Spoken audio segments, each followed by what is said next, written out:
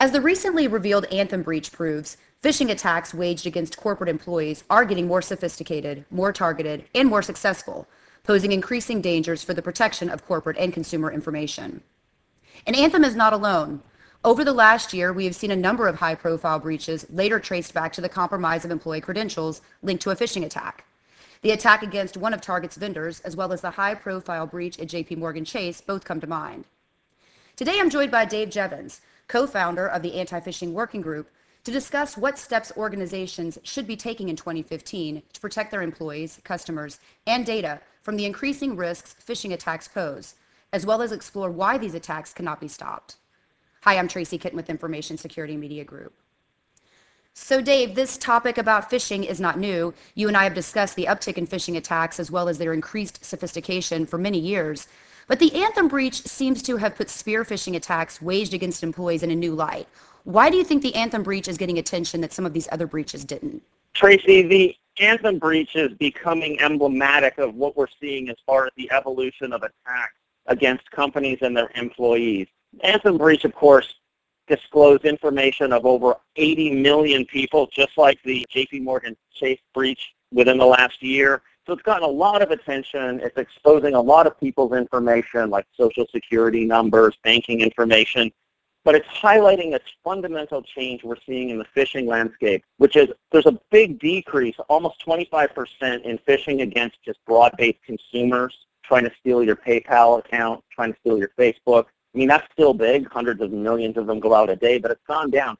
The real risk here is a market increase in attacks against employees trying to basically only phish 2, 3, 4, 5 employees and use that as a jumping off point to get into the enterprise, break in, and then steal data, breach systems, spread out to vendors that are connected to the enterprise. So Dave, you made a good point about the fact that you've seen an increase in the way these attacks are being waged against multiple employees. Of course, in the Anthem breach, more than one employee was allegedly compromised by the phishing attack that was waged against Anthem. So is this compromise of multiple employees becoming more common? It certainly is. The best phishing attacks target one employee. So, for example, the JP Morgan Chase breach targeted one employee in the IT department who was tricked into giving out their password to a vulnerable machine inside the network, and then they jumped in from there and compromised records. In the Anthem attack, it looks like 5 employees were targeted, fell for the spear phishing lure, gave out their passwords, and then that was the doorway into the system. But the most sophisticated attacks are very small numbers of employees. We find typically less than 6. And Dave, I guess I could make a logical leap here, but I'm going to go ahead and ask you to clarify. Why is it typically less than 6? Why is targeting fewer employees often more successful? Tracy, it's much more successful to target a small amount of very focused employees because it helps the attackers evade detection. If they go out and hit 10, 20, 40, 50, 100 people inside of an enterprise, that's going to set off alarms. Someone's going to notice it and report it into IT. It's going to get detected by some sort of system, a typical email filtering system might say it's really weird to receive 100 or 200 emails from an IP address claiming to be the IT department, and it isn't. But if one email is sent or 5 emails are sent, it's not going to trigger off almost any alarms because it's just such a small amount of signal and a large amount of noise. The key here is that the attackers have very detailed information about the companies that they're attacking. They know who works for whom. They know who's in IT security. They've mined social networking sites to find that information so they can create very credible targeted phishing attacks. Or they may have access through mobile devices to the Active Directory inside the company and know everyone in the company. And that gives them that very great ability to create very fine targeted attacks that will not set off security alarms. That's a great point, Dave. So let's take a step back and analyze this breach at Anthem just a bit. Phishing was the way in, but Anthem apparently was not doing enough to protect the data that it stored, housed, and or maintained at rest. Otherwise, the mere compromise of these credentials, whether it was one employee or multiple employees, through a phishing attack would not have resulted in the breach of data. So what would you say is the overarching lesson here? If we can't stop phishing, what should we be focused on? Well, I think we should talk about whether you can stop phishing at least against internal employees, but let's assume for the moment that you can't, and you can't never 100%.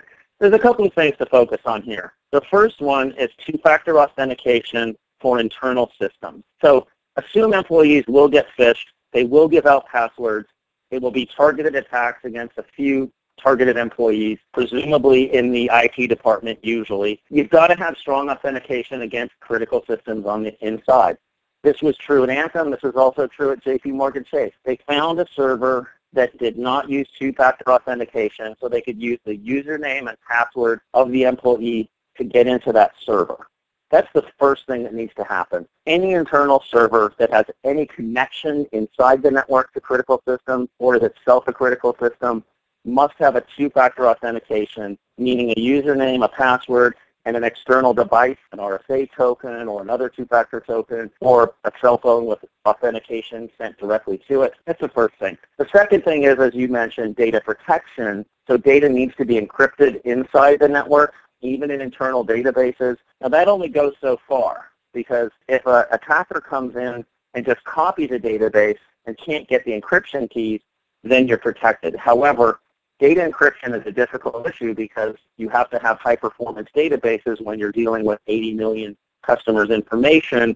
Encryption slows things down. It's a key management is an issue as well. If the attacker can steal the encryption keys, then encryption does nothing for you. So you should definitely deal with encryption of data inside the network, assuming someone's in. But let's stop people getting in by having a two-factor authentication to those internal systems. Okay, Dave, so let's go back to talk about the way you opened your response there, and that is, how could we stop these attacks from actually targeting employees in the first place? So Tracy, in my view, there is no credible reason why anybody internal to the company should receive email claiming to be from the company with from addresses from the company that was sent from an external server. So the use of SPS and DKIM on your email servers so that all outgoing email is authenticated and also all inbound email is authenticated and checked, particularly from your own domain, meaning if you get email in your servers that says it's from yourself and it didn't come from your own mail servers, you need to flag an automatic reject. Second thing, using reporting systems to be able to see what kind of emails, malicious emails, are being sent on your behalf, either to your customers or to your employees. The best technology for that right now is the DMARC standard, which once you've authenticated email, it lets you manage and look at your bounces and where attacks are coming from to your employees and externally. Those are a couple of technologies that need to be implemented.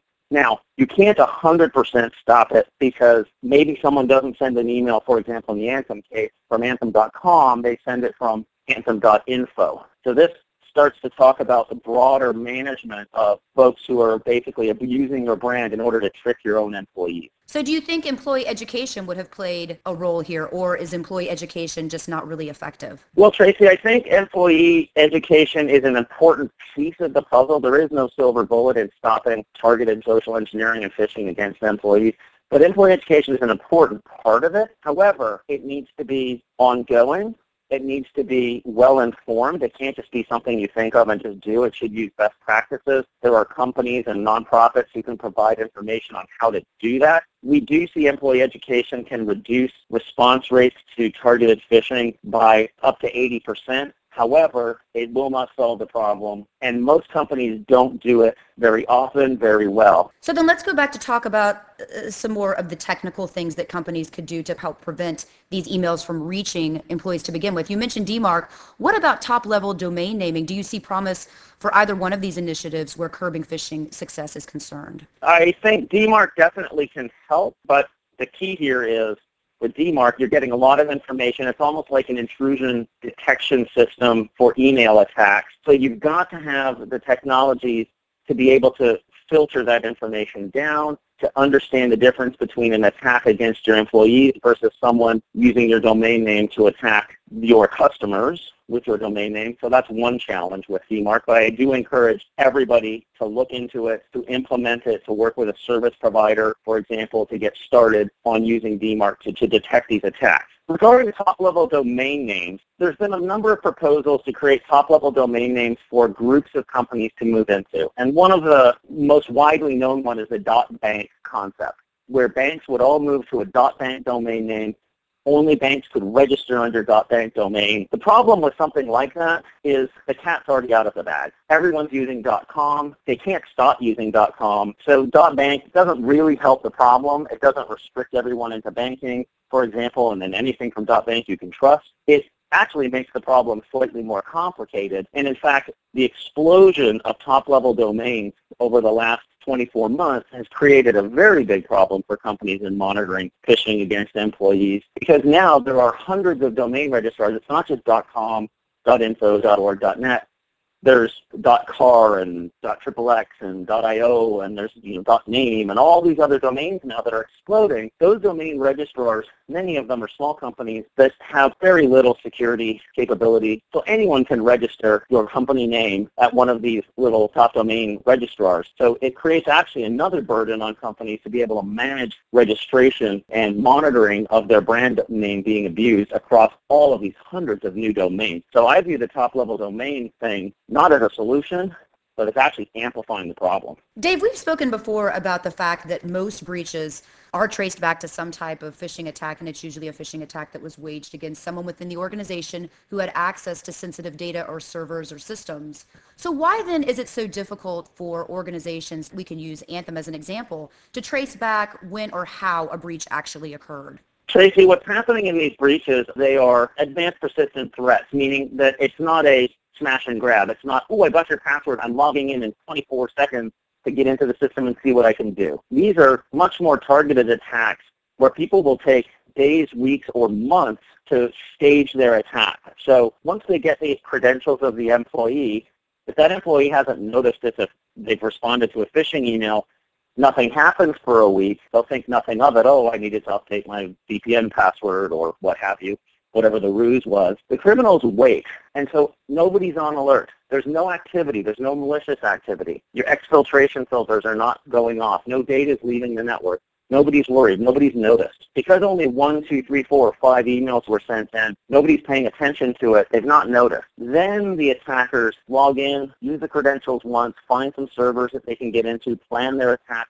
They may sit in that network for months before the data actually starts moving, and then they'll take it very, very quickly. And that's when typically these things are detected. Once people detect data flowing out of the network at very high rates from places it shouldn't, and they realize that an employee's actual legitimate password is being used to log into that account, that's when typically detection happens. And this is where on the email side, we need to be strengthening up our monitoring using SPF, using DKIM and DMARC to be able to track and tell when these things are happening, and then stronger authentication once people log in. So even if they steal the username and password of an IT person, they can't get into those critical systems. And then Dave, finally, before we close, can you give us any predictions for 2015? What will phishing look like? Will it be more of the same, or will we see something different? Well, we're going to continue to see more and more targeted phishing against not just at the employees, but at their contractors and people who are connected. For example, the Target breach started with phishing at a contractor for the company, not directly at an employee.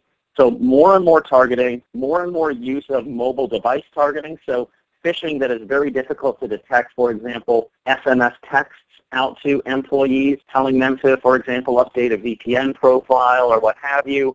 That type of thing. Today, detection methods are not in place, so you can't tell if someone's been phished on their mobile phone. And we will see in 2015 major breaches where the forensic evidence is going to come back to the use of mobile devices involved in that initial kill chain of attack inside of the company. Excellent information here, Dave. I want to thank you again for your time. Thanks, Tracy. It's always a pleasure. Again, we've just heard from Dave Jevons of the APWG and the founder and CTO of security firm Marble Security. For Information Security Media Group, I'm Tracy Kitten.